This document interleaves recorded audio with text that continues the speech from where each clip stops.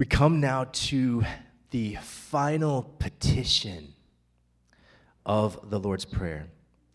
We would be in Matthew chapter 6 and verse 13.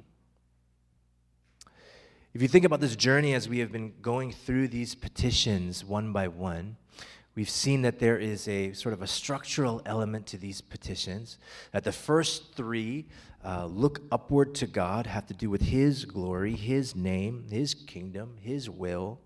And these second set of three petitions have to do more with us, about our daily bread, about the forgiveness of our debts, and about the leading of us into temptation and our delivering from evil. If you look at that second set of three, there's another sort of structural element in which you can think about them. If you think about give us this day our daily bread, it's talking about our needs.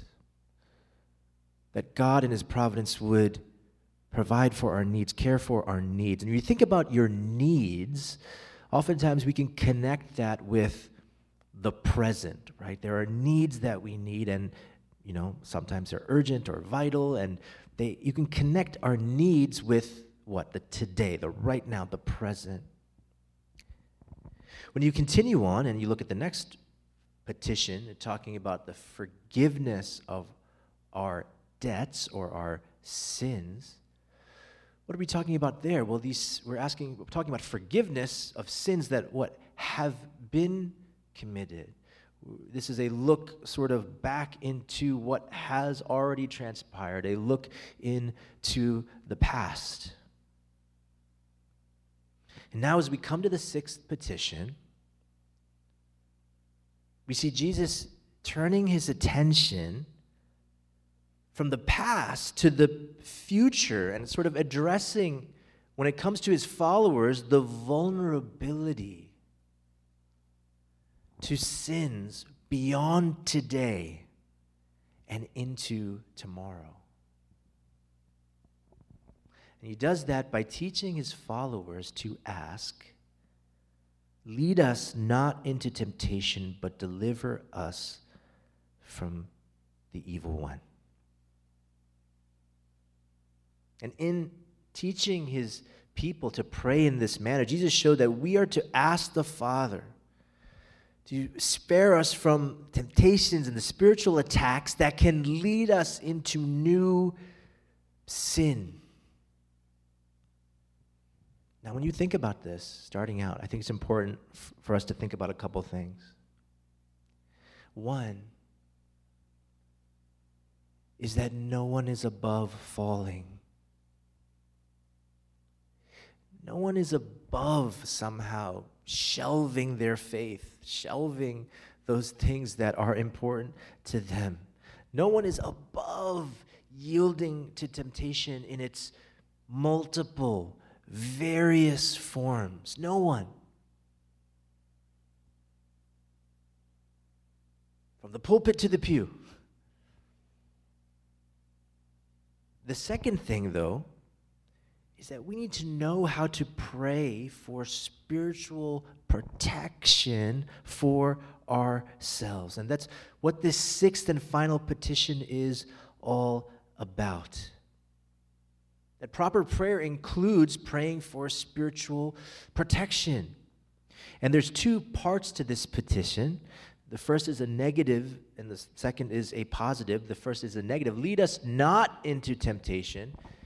And then what? Deliver us from the evil one. So let's look at these both for a moment. Let's begin with lead us not into temptation. What does that mean? I think on a first glance reading, it may be difficult for us to gather.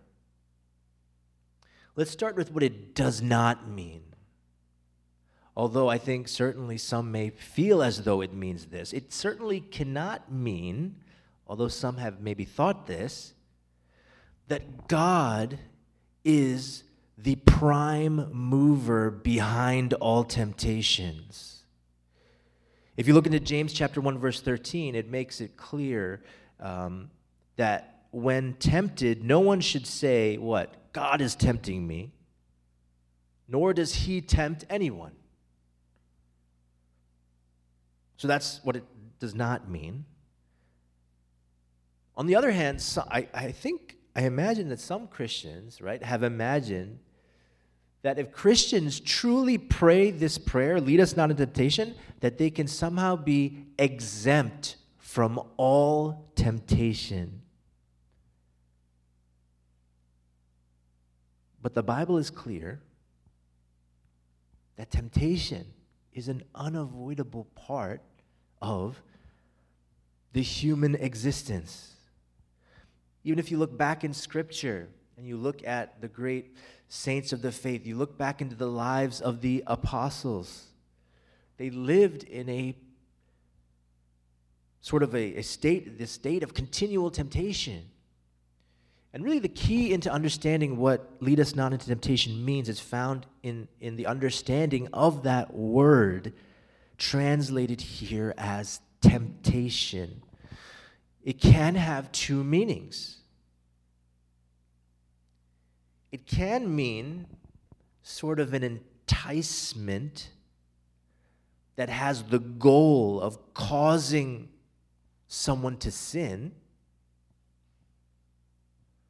or it can refer to a testing, a trial of the validity of one's faith. This particular word in the original language, it occurs 21 times in the New Testament. 20 of those times, of those appearances, it has the idea, that latter idea of what? Of a testing or a trial. So, lead us not into temptation, you can understand it as a prayer to say, do not allow us to come under the influence of temptation that will overpower us and cause us to sin.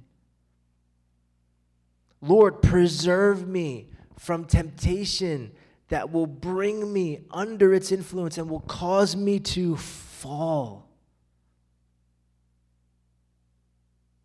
We cannot help but be exposed to temptation, and we are not to pray that we will be spared tempting at all. Rather, we're to pray that we will be spared those temptations that we cannot withstand. And here, if you look at Scripture, there's a reality that temptation can be good for us. And the idea that it is a testing and a trial. Think about the life of Jesus for a moment. Temptation shaped, molded the life and the ministry of our Lord Jesus himself. Think back into Matthew, where we've already come from, into Matthew chapter 4. What did we see there? How does Jesus' ministry begin? It begins with what? These epic temptations in the wilderness. Satan comes before him with these elaborate, intricate, spiritual attacks. And Jesus withstood it all. And with the temptation conquered, what does he do? He goes on to live his unmatched life. If you come after that to some 3.5 or so years later and you come to Gethsemane, what do we see again? That he triumphed again over temptation, conquering this impulse to flee from the cross. And if you look in the book of Hebrews, the writer of Hebrews talks about this molding, this shaping effect of these and other sufferings on the life of Jesus. So if you look at Hebrews chapter 2, verse 10, it says this: in bringing many sons to glory, it was fitting that God, for whom and through whom everything exists, should make the author of their salvation perfect through suffering. It's fascinating. Now think with me. If temptations helped to shape the life and the ministry of our perfect Lord Jesus Christ, how much more do they do so for us? There is a sense in which temptation is necessary for the development of our character, this character of the kingdom that we've talked about at length here in the Gospel of Matthew. And this is why the scriptures, when it comes to testing and trial and temptation and suffering, always kind of urges the long view. That's a theme throughout Scripture. You can see it in James chapter 1, verses 2 and 3. We read it earlier. Consider it pure joy, my brothers, whenever you face trials of many kinds, because you know that the testing of your faith develops perseverance.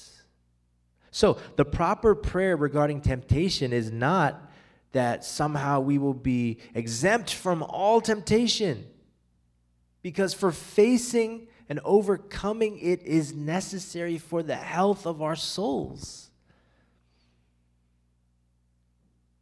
But the proper praying mindset does ask God to deliver us from the overpowering temptations. And it's a recognition, hear me this morning, it's a recognition that we are weak, that we can be prone to fold under severe testing. Think about our friend Peter that we see in the Gospels.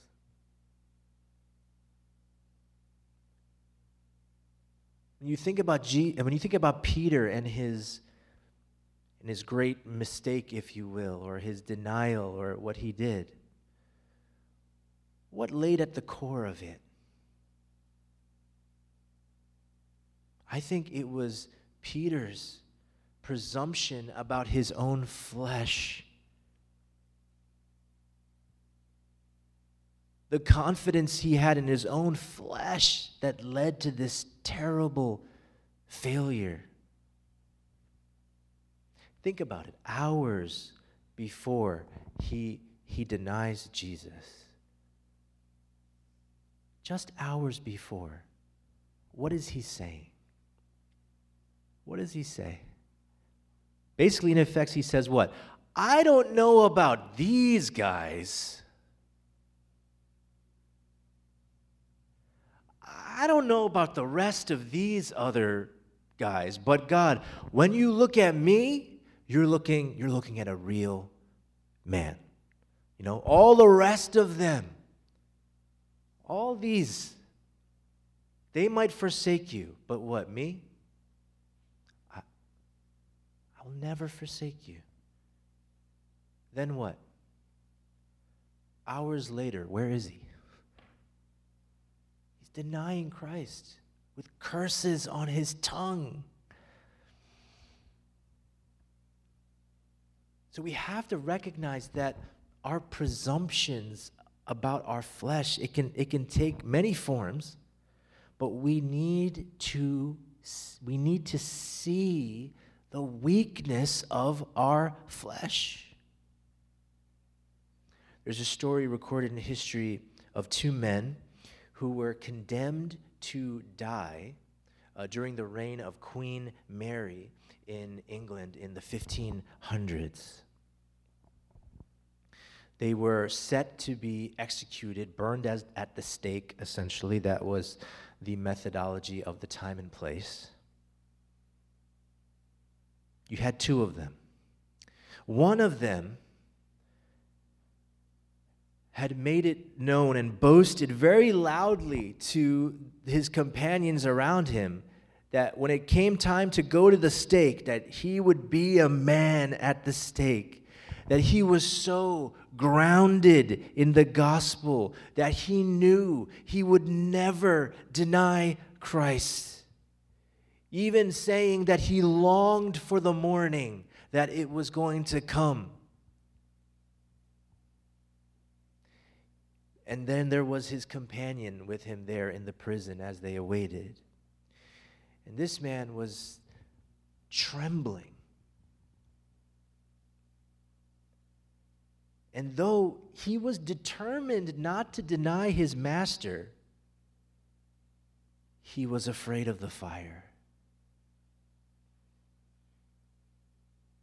He said in his life he had always been very sensitive to suffering.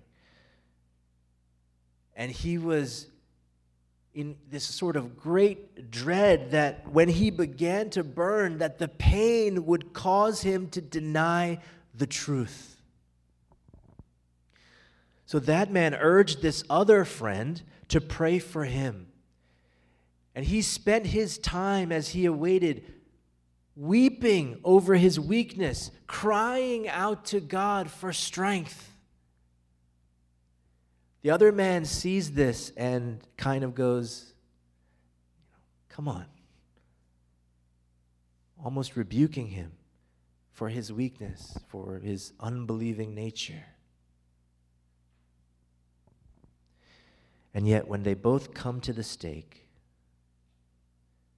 the one who had been so bold at the mere sight of the fire, he recanted. While that poor trembling man, whose prayer was, "Lead me not into temptation," stood firm, praising, magnifying God as he died that cruel death.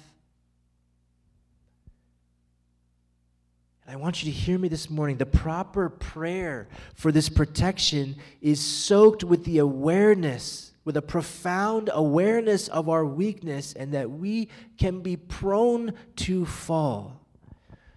That there is a danger in having a religious bravado that assumes that we are too strong to stumble or fall. Lead us not into temptation. But Jesus goes on to tell us to pray, deliver us from the evil one. Now, I know that some of your versions and translations will render this as deliver us from evil and not deliver us from the evil one. There's much scholarship that will say, in looking at the original language, that the closest rendering is the evil one. And we are talking about the enemy of the people of God in the devil. That proper prayer for spiritual protection understands the reality of evil and of the evil one. And yet saying that you actually have that conception or that notion will not jive with this culture, will not jive with many even corners of Christianity. And yet, C.S. Lewis famously has said, this understanding that, we don't need to worry about all that, or to minimize the existence of evil and the evil one, is one of the greatest tricks, if you will, that the forces of evil have ever pulled off.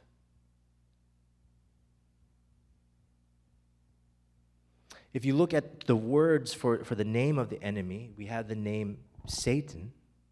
Where does that come from? That's actually just the common Hebrew word for adversary or enemy. Then you have the word devil. That is the common Greek word for slanderer. In that the evil one does not bring truth, but what? Lies. So the evil one is both, and it's important for us to realize, is a real adversary and our real slanderer. But there are all kinds of approaches to evil that don't quite get it right, and that many will take. So the first sort of approach to evil is to say, well, take the head in the sand approach. You can pretend that evil doesn't really exist, or that if it does, that, it doesn't really matter. Yeah, people do some silly things sometimes, but let's just all work a little harder. Let's all try a little harder, and it'll work itself out. That's one way. Head in the sand when it comes to evil. Another approach, which is actually the mirror image of that approach, is to wallow in evil and to have your vision overcome and overwhelmed by evil. See, once you realize that there is such a thing as radical evil, and there is, and once you realize that it is a power more powerful than you, then you either can do what? Become evil yourself, or become paranoid in a sense, where you allow evil to dominate you and dominate your vision. In either of those ways, you're giving in, you're caving, you're allowing evil to dominate you. There is a third approach that also doesn't quite get it right, and that is the approach of self-righteousness. This says, Lord, yeah, there's evil out there, and I thank you that I'm not like those other people. We'll say, yes, there's evil out there, all right. But we are the righteous ones, we are the holy ones, and we're called to go to battle with it. But we battle with it in self-righteousness. What if all our battling in self-righteousness is a manifestation of evil itself? See, Jesus, in his life, in his ministry, and in the way that he's teaching his followers to pray, he adopts none of these approaches. And he doesn't want his followers to do that either.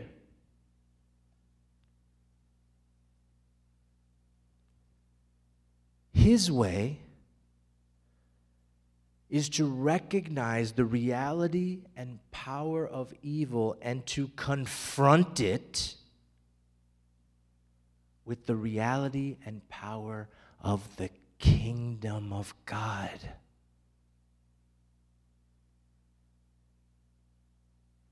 Jesus' way is for his followers that they too recognize what evil is for what it is, and that they learn to pray, deliver us from evil. Not in our own strength, God, in you, in your strength. Deliver us from evil.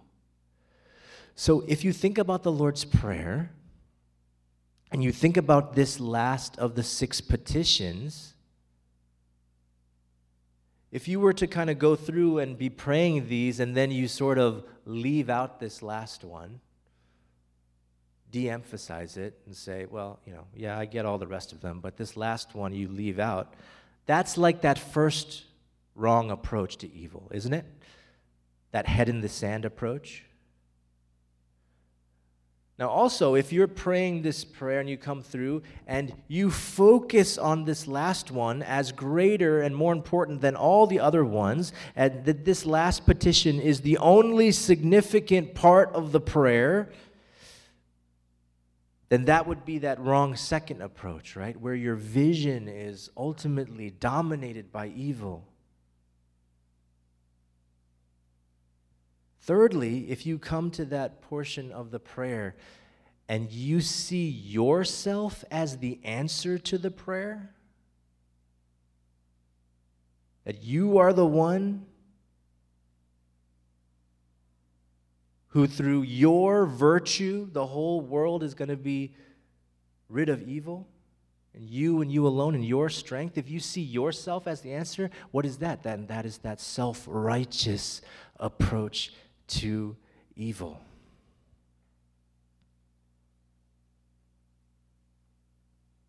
Jesus has called us to something different. What do we pray? What do we pray? We should pray. Pray for protection for our families.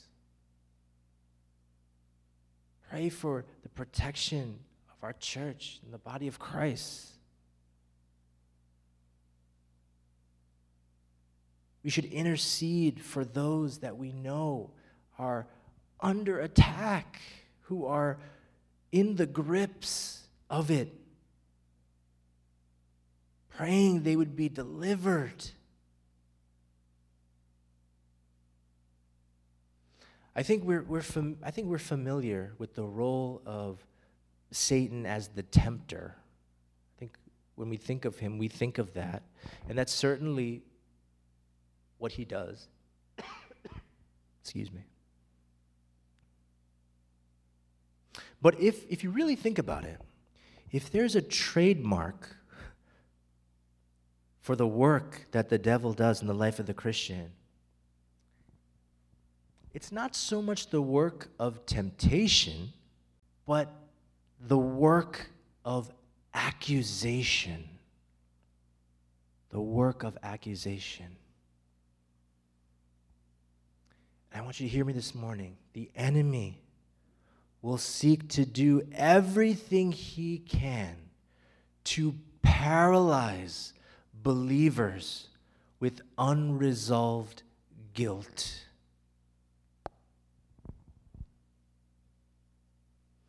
And in that sense, he is standing in direct opposition to the truth of God, which we know has, of course, been his role from the very beginning. Ever since Eden, Satan has been about what? Contradicting what God says. But we thank God. Why?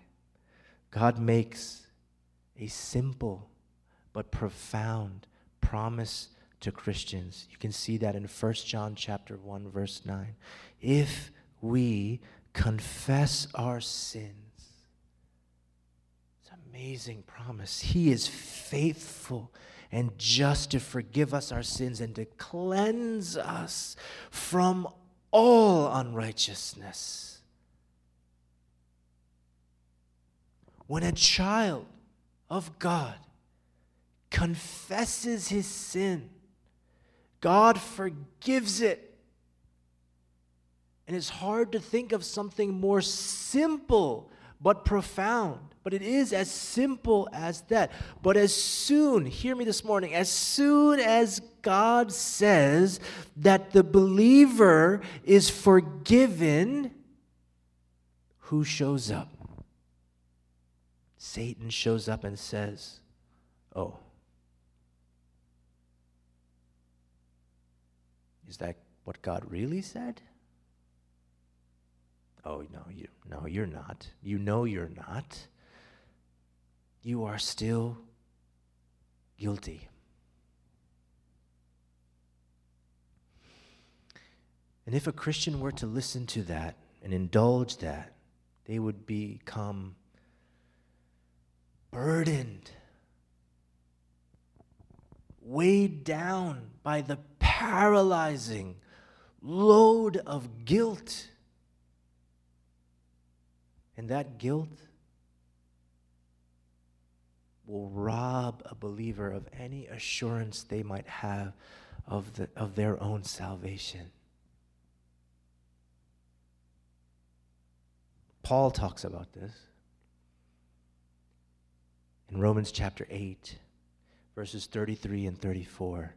and he approaches it, and he writes it, and it's almost as though he writes it triumphantly, right? He's connecting in to the power and the presence of God when he says in Romans 8:33 and 34, who shall bring a charge against God's elect? It is God who justifies. Who is he who condemns?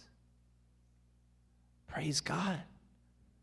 God has justified us on the basis of the righteousness of Christ. So when the enemy comes and does what he does, and that is what he does, and brings his accusations against us, what can we say? I sinned. But now, my guilt is covered, and my sin is washed away.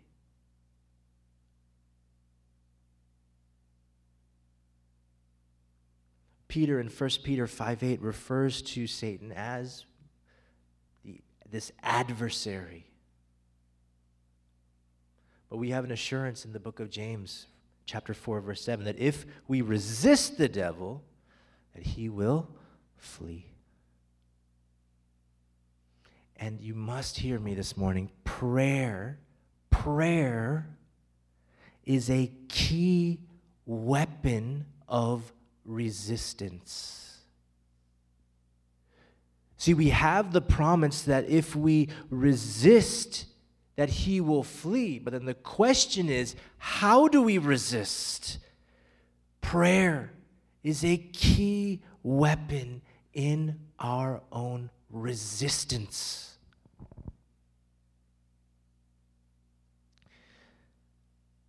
I've often asked and thought of my own self, how would I measure up if God allowed me to be severely tested?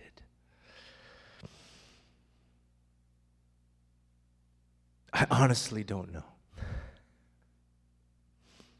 And I don't want to have to find out. So I find myself, in regards to this prayer, to praying this prayer, Lord, Father, keep that hedge of protection around me. Don't put me in that place of the testing. Deliver me from the evil one who's going around like a roaring lion, ready to devour whomever he will. God, protect me.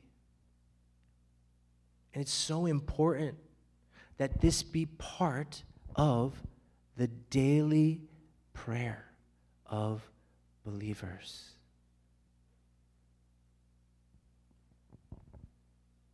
And here it is, I said in the beginning, none of us is above succumbing to the trials and the temptations that come before us. Think about it. These assaults, these attacks, they come and they come and they come. We need to recognize, we need to ever be recognizing our own frailty, our own weakness, and lean upon the power of God. We have to understand that without it, we cannot stand. If you think back again to the Garden of Gethsemane, when Jesus comes to pray as the cross is looming, I think we can get a little glimmer into what the meaning of do not let us be led into temptation, but deliver us from evil means. We know that Jesus, he goes to pray, his followers are with him, and again, he says this same thing to his followers that are there. What does he say to them? Watch and pray that you may not enter into temptation. Now, think about this moment. This is the moment of moments, right? The story has come, it has been fast approaching for this time. And it seems kind of odd that in this moment, Jesus would tell his followers to, hey, say your prayers in case you might commit some sort of personal sin right now. It doesn't quite fit with the moment. What is happening? Jesus has seen that the moment all his life has been pointed towards is now rushing towards him. And it's important to understand the meaning of that word temptation here as meaning that what? Testing, trial, like tribulation. And for Jesus, this great testing, this moment of horror and deep darkness, it is coming swiftly towards him. And in this own moment of agony, he has seemingly a fear that this moment of evil that is coming, this moment, that it may engulf or suck in the close followers that are there with him. But what does Jesus know about his mission and his calling? What does Jesus know about going into this test? How must he do it? He must go alone. Solo. Unaided. Into the fiery trial. But why? So that it would exhaust its force upon him, and that you might go free. And so his followers have to pray what? Let us not be brought into the testing, into the great trial, but what? Deliver us from evil. As we come to close this morning, we have to come to grips with this morning, that Jesus gave this prayer to his disciples in this moment. But when Jesus prayed it, what was the answer to him? No.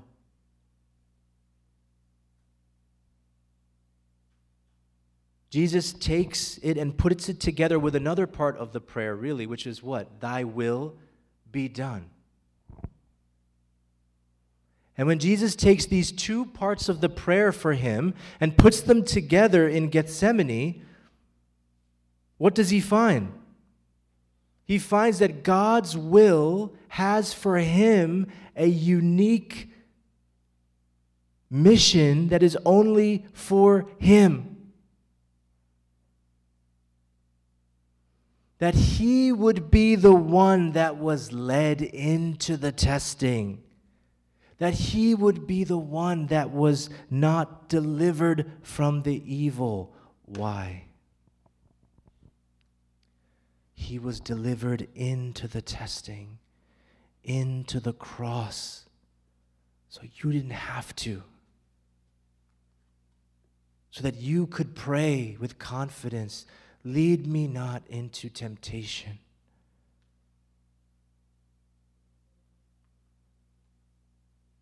He was delivered into evil so that you could be delivered from evil, so that you could pray, deliver us from the evil one. We have to acknowledge that temptation, the trial, the testing, it's necessary for our spiritual growth. And we must pray that God will keep us from these temptations that would destroy us. We have to pray. We have to humbly pray, lead us not into temptation. We must empty ourselves of any spiritual hubris, any spiritual pride. We must also pray, deliver us from the evil one. We acknowledge that victory over Satan can come only through God's power as we truly depend on him.